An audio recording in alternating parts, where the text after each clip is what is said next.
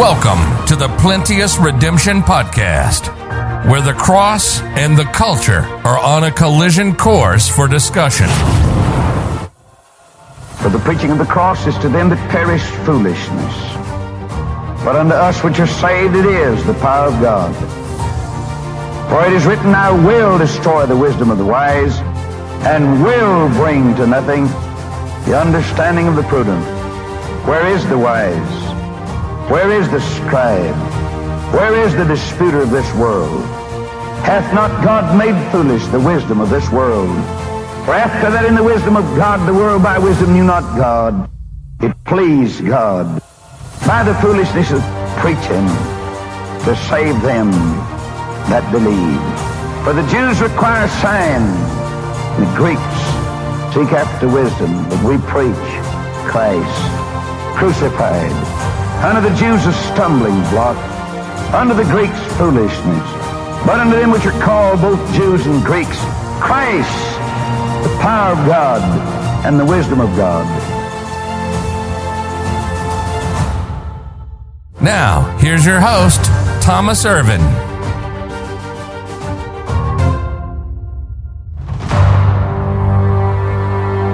The societal damage caused by the sexual revolution is far-reaching. Rolling Stone magazine recently boasted about the extreme forms of sexual perversion that took place on a daily basis during the course of a workday in their offices. Apparently, they had no reservations against informing the world that the women working there at the time would rate the sexual performance of the men they worked with via graffiti on the bathroom wall. These people and this magazine have played a major role in shaping the minds of young people over the years. A brief look at our society will confirm this fact, and their influence has been devastating. The sexual revolution sought to tear down the societal institutions and constructs that were in place to protect young people, primarily women, from various forms of sexual abuse or exploitation. But this crowd convinced the world these institutions were restrictive and hindered their ability to truly live.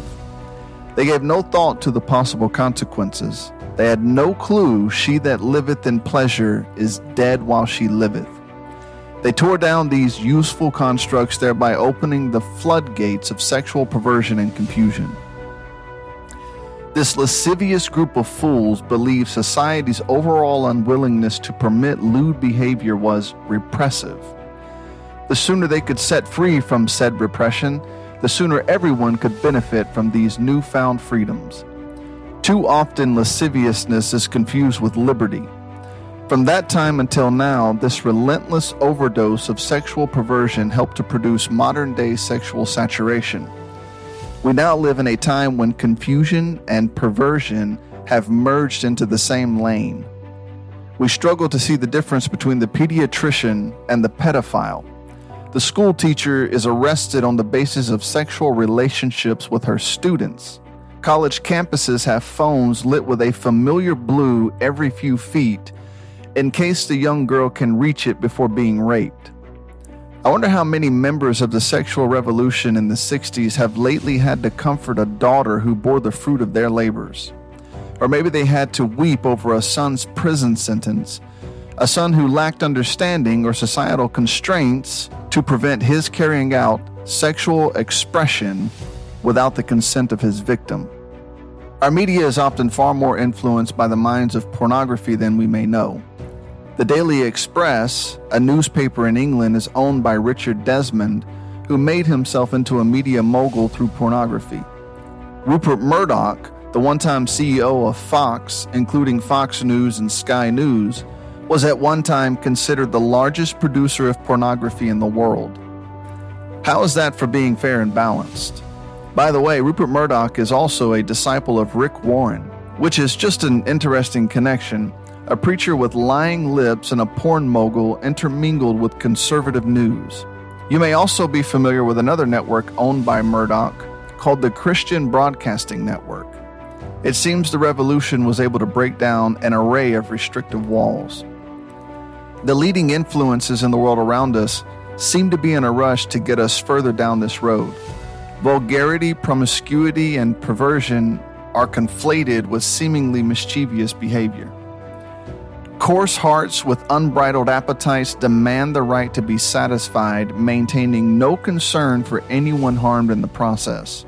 This unbridled hedonism has led to various forms of profitably controlled chaos.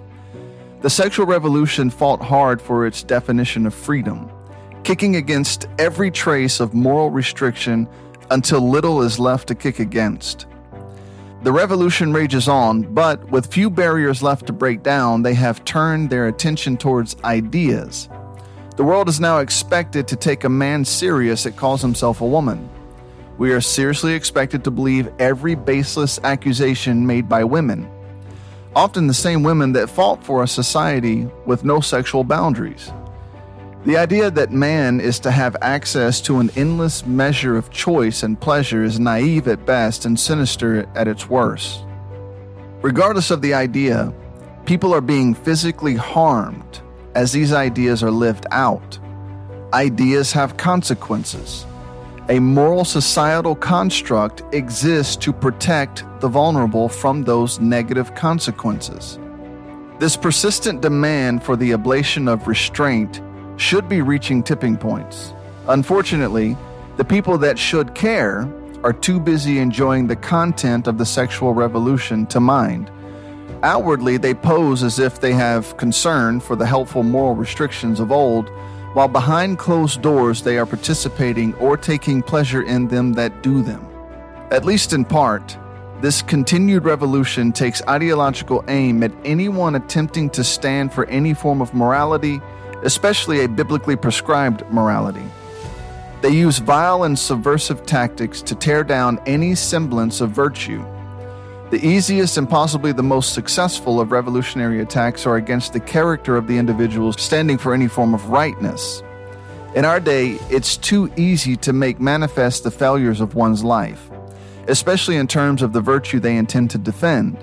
If at any time in life they participated in the evil they now advocate against, their virtuous stance is then required to be viewed as enduring hypocrisy. Thus, defenders of morality are halt in that they are too often double-minded, and fulfillment of unbridled appetites at any cost reigns supreme. Shock value is now the arbiter of truth. Shock value can make one famous, even infamous. The trouble is, the shock value of yesterday will not have the same effect today. Sensation hits its peak and then begins to fall rapidly. Thus, the providers of sensations will have to be more and more extreme, and the consumers of sensation will speed ahead or chase close behind the next convention-breaking moment. At this point, extreme is the rule. The more extreme, the viler. The more vile, the greater the damage. Laws of obscenity still exist, yet at this point, they are but mere unenforceable suggestions, relics left behind from a time when America cared. Today, there is more pushback against legislation meant to curb obscenity rather than outrage over the existence of obscenity. Obscene forms of media have become the rule. They are not ashamed, neither could they blush. They don't care. I recall the days when satire magazines and grocery store checkout lines were laughable commentaries of the absurd. We would see them and immediately shake our heads at the outrageous headlines. Today, the satire is everyday life in America. Outrageous magazines are hard to sell because reality is so closely aligned. We now exist within a society that believes extreme forms of sexual perversion are in fact inalienable human rights. Pedophiles believe they have the right to engage in sexual activity with the children of their choice. We have well crossed the tipping point in our societal experiment with the unnatural. It will be hard, nationally speaking, on a legal basis to continue to deny pedophiles the freedom to harm children. If two men can marry one another and women can legally abort a living human being for the most arbitrary of inconveniences, how can any lines of restriction be drawn? The existence of these ideas should be odd to anyone, but our governing laws now go as far as our population is willing to go. That is a scary thought. This means as long as society is willing to spiral out of control, the legal system is obliged to follow. The purpose of the existence of laws is to prevent the line from being crossed and to uphold some sense of natural and national morality. But when the laws are constantly moved along with the lascivious affections of the people, then laws no longer have a purpose. The inmates are now running the prison. We live in a world heavily weighted in favor of the perverse. The sexual revolution is not done yet, but this deeply engraved tendency of man to live out that which is hidden in the dark recesses of their minds was extant long before the rise of the perverts of the 1960s. Pornography is defined licentious painting or literature, especially the painting anciently employed to decorate the walls of rooms devoted to bacchanalian orgies. Bacchus was the Roman god of agriculture. The Romans associated this false god with the harvest. He was said to be the son of Jupiter by a human woman. His main responsibility was to wander the world educating people on how to make wine from grapes. Curious to see the consistent connection between drunkenness and lewdness. Bacchus had a Greek counterpart, Dionysus. Dionysus was considered to be an earlier manifestation of the same god. He earned the title of a party god, primarily because of his promotion of drunken orgies. In the springtime, Roman women would attend secret ceremonies, of which I would not dare describe. These sexual free-for-alls took place to honor their god. Due to his connection with the harvest, a celebration was held each year in his name at the beginning of October.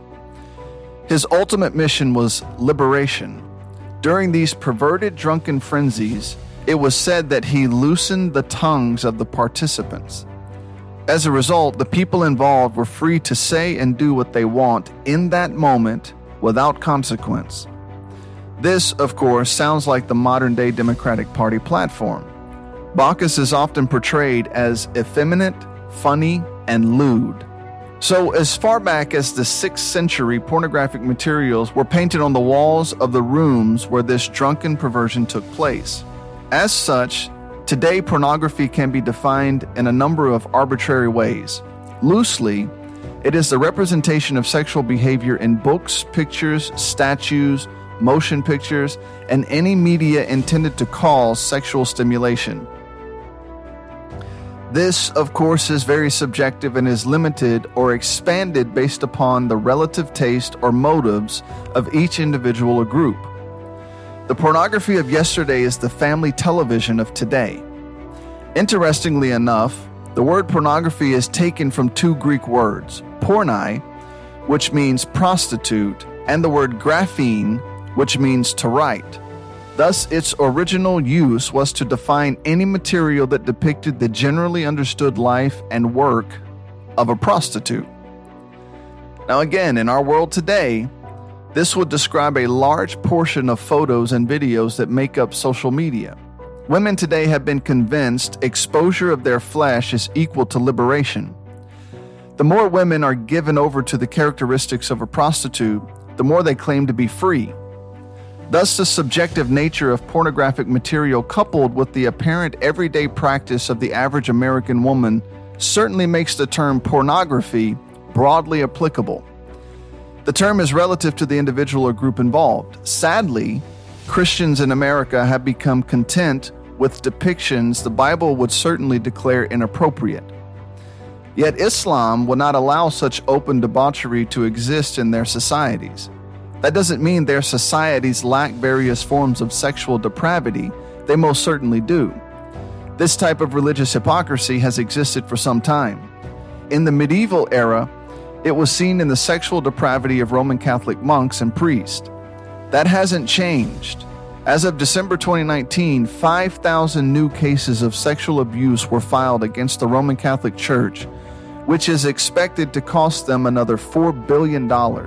By 2019, thousands of victims have been named and billions of dollars have been paid in a feeble attempt to recompense the children that have been physically, emotionally, and spiritually damaged. In 2018, Pope Francis made a fool of himself in a rather unique way. He claimed the victims of the work of his clergy were fabricating their allegations. Yet later that year, he apologized and went on to express shame and sorrow for a consistent history of abuse by the Roman Catholic Church. It seems a rather odd mistake to make for someone that claims to speak ex cathedra. One rather notable case in 2018 involved a high-ranking cardinal and bishop of the Catholic Church. The sexual predator preyed upon adult males and minors, but at least he opposed gay marriage and abortion. Fortunately, the Pope dealt harshly with him. He ordered him to a life of prayer and penance, whatever that means. The Vatican had a trial resulting in the laicization of their clerical pervert. He will serve no time in prison. It seems Rome is just carrying out the salacious fruit of their pagan roots. The works of Bacchus are still carried out and exported by one of the most pagan and depraved organizations to exist, the Roman Catholic Church. At this point, it should be considered abusive to allow a child or young adult to ever step foot inside a Catholic church. Bacchanalian ideas were further propagated in Europe with the manifestation of the printing press. Over the years, as technology has advanced, it has somehow been used to further spread lewd literature and images. In 1558, the Heptameron was published. It contained 72 tales, stories that illustrated virtue and honor, as well as the frustration of vice and hypocrisy. Much of the language was deeply sarcastic and meant to highlight the licentious lifestyles of monks and clerics. This book was among a group of publications that began to open the door for unnecessarily descriptive content. In the 18th century, printing technology became more advanced. Printing material developed the ability to regularly produce written content that possessed images. With this development came an underground group of perverts that began to traffic lewd materials. Books such as Memoirs of a Woman of Pleasure began to be commonly read. Pornographic pictures were produced under the guise of art. In Paris, these photos were widely produced and consumed. In France in general, these photos came to be known as French postcards. Soon, pornography would be used as a means of social and political dissent. The use of pornography helped elevate ideas of sexual freedom for women, whatever that means, as well as contraceptives and abortion. They all seem to be branches from the same corrupt tree. By 1830, when Queen Victoria came to the throne, it is estimated there were more than 50 pornographic shops on Booksellers' Row in London. During the Victorian age, pornography flourished in England and in the United States. In 1890, a book called My Secret Life graphically detailed the life of a man whose only pursuit was sexual gratification. It was lewd rebellion against the Puritan-based society of the Victorian era. Proponents of the sexual revolution would consider the production of such perverted material at this time in history heroic victories by the party of sexual liberation. But the revolution is not finished yet. It would later be televised. The 19th century brought about photography and soon motion pictures. Of the many wonderful uses of these inventions, pornography quickly seized its opportunity. Pornographic films were readily available as early as the 1920s in America. By the 1960s, the sexual revolution is in full effect, and a massive upsurge of pornographic film came to exist. The 1980s brought about a shift in the use of pornography. The invention of VHS meant sexual perverts could sit at home and watch alone in the dark.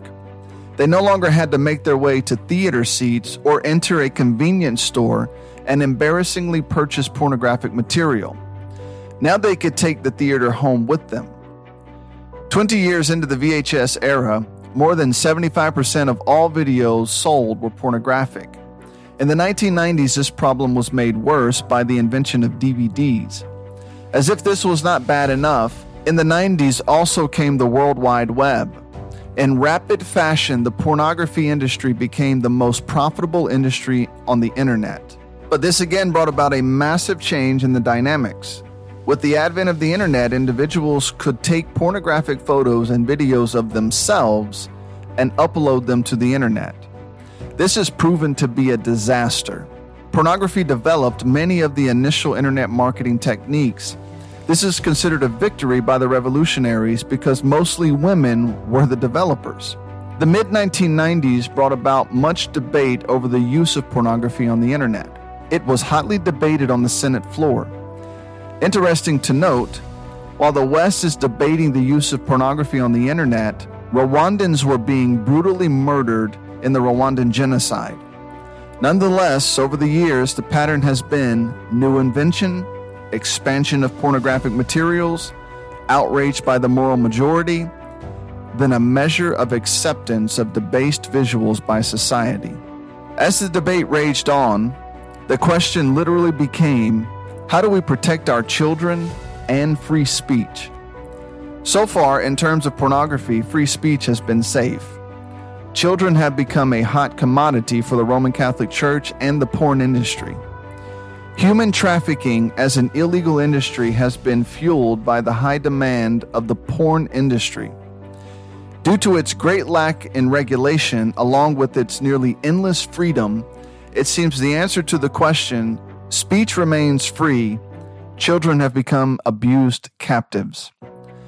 The concern was that children would find porn on the internet and ruin their hearts and minds, which they most certainly did. But the porn industry decided to take the sexual revolution a step further and include debased means of harming children.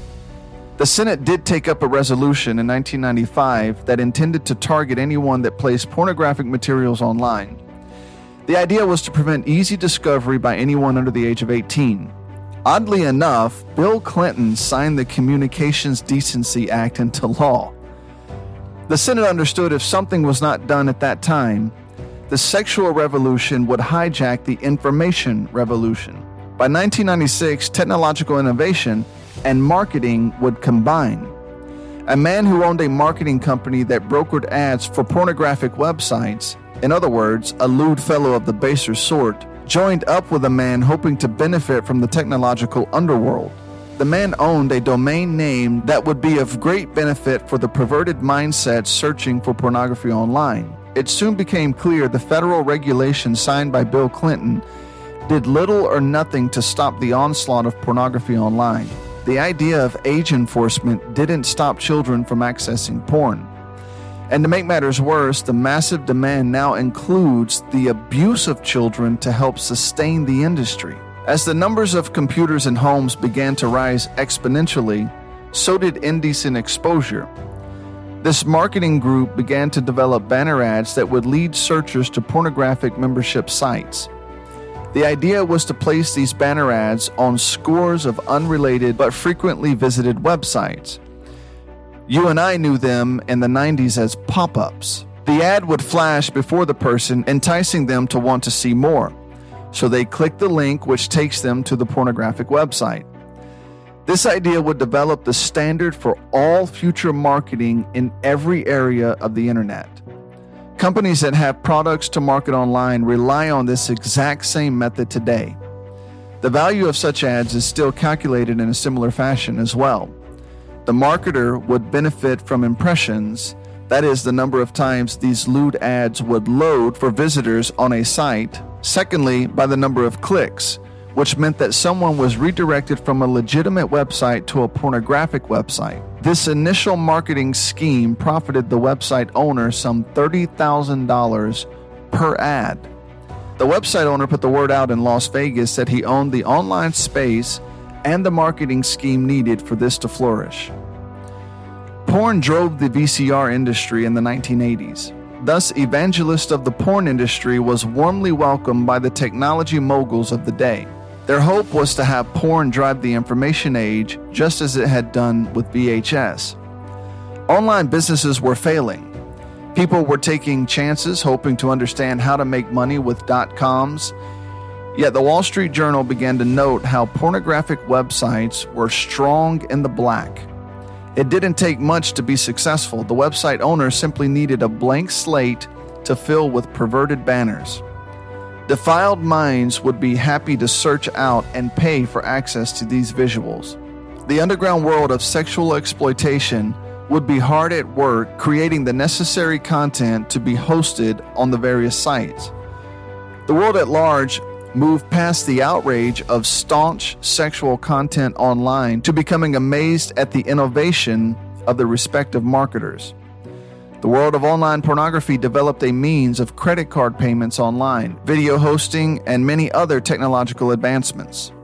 Major aspects of all we know and use online today were developed as a means of marketing and profiting by the porn industry. By 1997, the Supreme Court shot down the previous attempt at regulating obscenity on the internet. Personally, I love freedom, especially freedom of speech. But we have reached a crossroads here in which pornography as a form of freedom is harming the lives of millions. Over the years online, pornography has dominated the internet. I have to say, until doing the research for this series of podcasts, I was naive to the seriousness of the problem. As of 2018, laws against pornography are no longer relegated to obscenity, though that is bad enough. Current laws dealing with pornography are directly related to human trafficking and child exploitation. Current measures to slow down this massive form of victimization are prevented from moving forward by groups such as the ACLU, the Center for Democracy and Technology, the Electronic Frontier Foundation, and the Free Speech Coalition. Oddly, these groups often land on the side of exploitation, all the while calling it a defense of freedom. The porn industry, of course, is against any forms of regulation. They often respond by stating their belief that parents are in the best position to protect children from pornography, which is a novel idea, expecting parents to actually take some responsibility for whatever is set before their children's eyes.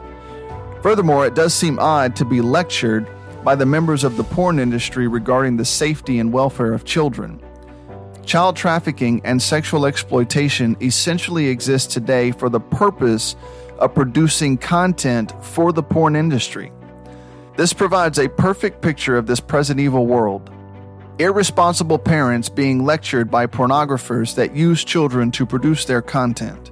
Even so, come Lord Jesus. Suffice it to say, this monster has been allowed to freely grow.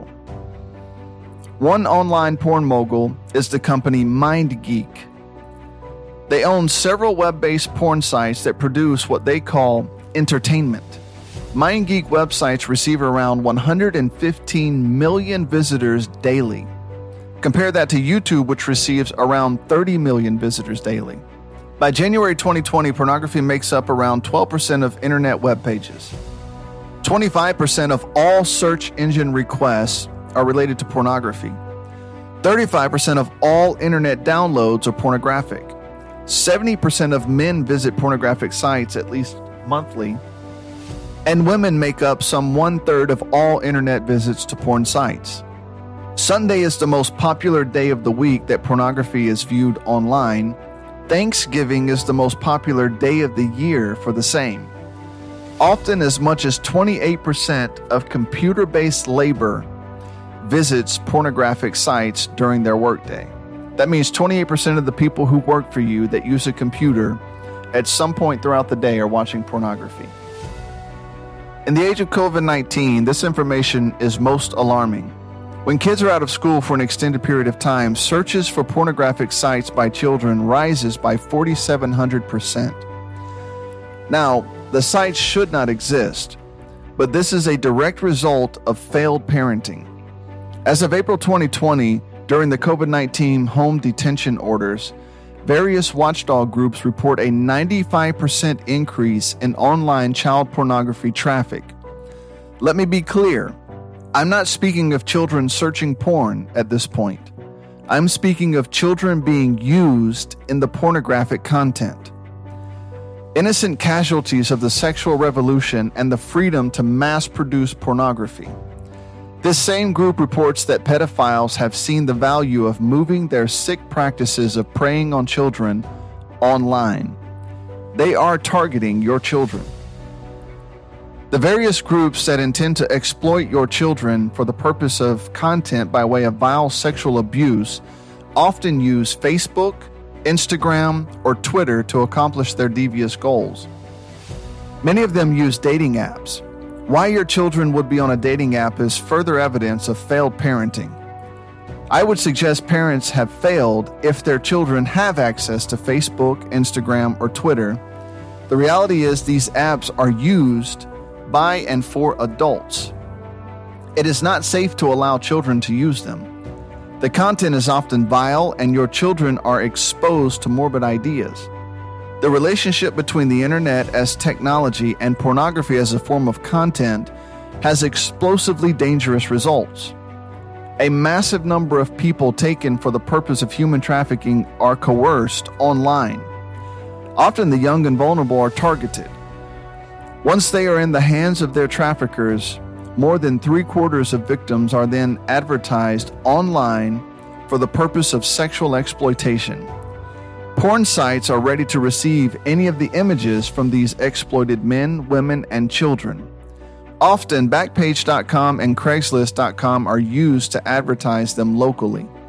The production of pornography is often facilitated by the use of force, fraud, or extreme forms of coercion. The physical and sexual abuse is recorded and photographed, then uploaded to the World Wide Web for sale to the sick and twisted minds that have developed an interest in such materials. I would like to end here with a testimony from a young girl that was abducted and forced into human sex trafficking. She is a victim of this form of free speech and the sexual revolution. Please understand this testimony is graphic. If you have any inclination to consume pornographic content, you need to listen to this testimony. If you are settled on the fact pornography is evil content that is not pleasing to God, therefore you will not consume it, then I would recommend not listening any further. By the time Rachel was 5, she had already been sexually abused by a family member. This plunged her into a state of depression she could not understand at her young age. By age 12, she was targeted by a sex trafficker. She didn't know his intent was to force her into this horrendous industry. They don't exactly show up with signs advertising their intent. No, he was smooth talking, and he had a nice car that caught attention. As Rachel was waiting for her friends to catch the bus, the sweet-talking man approached her with candy. He showed an interest in her to which she was not accustomed. The man, though much older than her, was such a gentleman. He really seemed to be able to relate to her. Over time, the man would show up there and talk with her. Eventually, she gave him her phone number. One day he called her, which greatly surprised her. He asked if she would like to hang out. She said yes. He showed up at an appointed meeting place in an expensive car. She was very excited to have this opportunity, especially with someone that seemed to care about her. The trip went great. The man treated her very nicely. This series of events happened repeatedly over the next few weeks until eventually the man asked her to come and stay with him. She reluctantly agreed. They lived together for 3 months, during which he treated her like a princess. Eventually, she noticed other girls were passing through with his friends and cousins. She was suspicious, but uncertain what this was all about. Soon the man that had treated her so well began giving her odd instructions. He began to inform her what would be required of her and how she could perform in such a way as to make more money. Soon the instruction ended and she was forced to start working. She would be taken from city to city. From 10 a.m. to midnight, she would be forced to perform. The first few days, she was only required to see 20 men per day. Eventually, it was 30 men per day, 7 days per week. She estimates she was raped in this manner more than 40,000 times.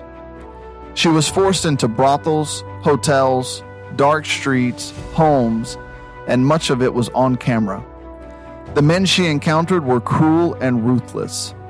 Any attempts to protest or any complaints of dissatisfaction led to her being beaten by her trafficker with a chain. Rachel was ushered from place to place with other girls, some of whom were only 10 years old, all forced into the same situation. Eventually, Rachel was found to be pregnant. After the birth of the baby, her traffickers took the baby and used the children as leverage against her. Rachel was eventually rescued when an anti-trafficking raid kicked in the door. she was trafficked in this manner for 4 horrible years. While perverts sit and debate their sexual independence, girls like this are being forcefully violated. While fools argue their freedom of speech, children are being taken and used in vile ways by adults who intend to exercise that so-called freedom. Something serious needs to be done. I'm afraid I have come across very little information in my lifetime that I have found to be so grievous. The connection between simply watching porn, exercising free speech, and the sexual revolution need to be clearly documented. Modern man is so convinced they are sexually enlightened. Convinced of their revolutionary freedom, they no longer deal with shame, jealousy, frustration, confusion. They can now sit back and enjoy the deep levels of contentment this newfound enlightenment brought about. Except, they are far from content. The demand for sexual freedom is now a freight train barreling full steam ahead. As such, it cannot stop. Even if a child is found in the way, the child must be counted as an unfortunate victim of revolutionary sexual freedom. Chaos now abounds. Unbridled lust walks to and fro, arrogantly seeking whom it may devour. The sexual revolution has been a disaster. Pornography and human sex trafficking is the fruit of this disaster.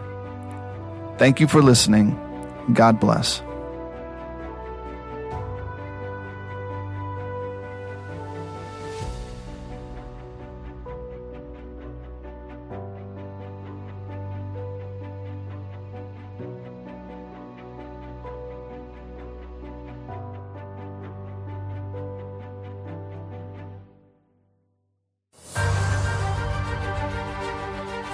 We hope you enjoyed this podcast. You can learn more about our ministry by visiting www.plenteousredemption.com. You can hear more Plenteous Redemption podcast audio at www.plenteousredemption.media. Please comment below if this podcast has been a help to you. Also, inform us of future topics that would interest you. Thank you again for listening to the Plenteous Redemption podcast.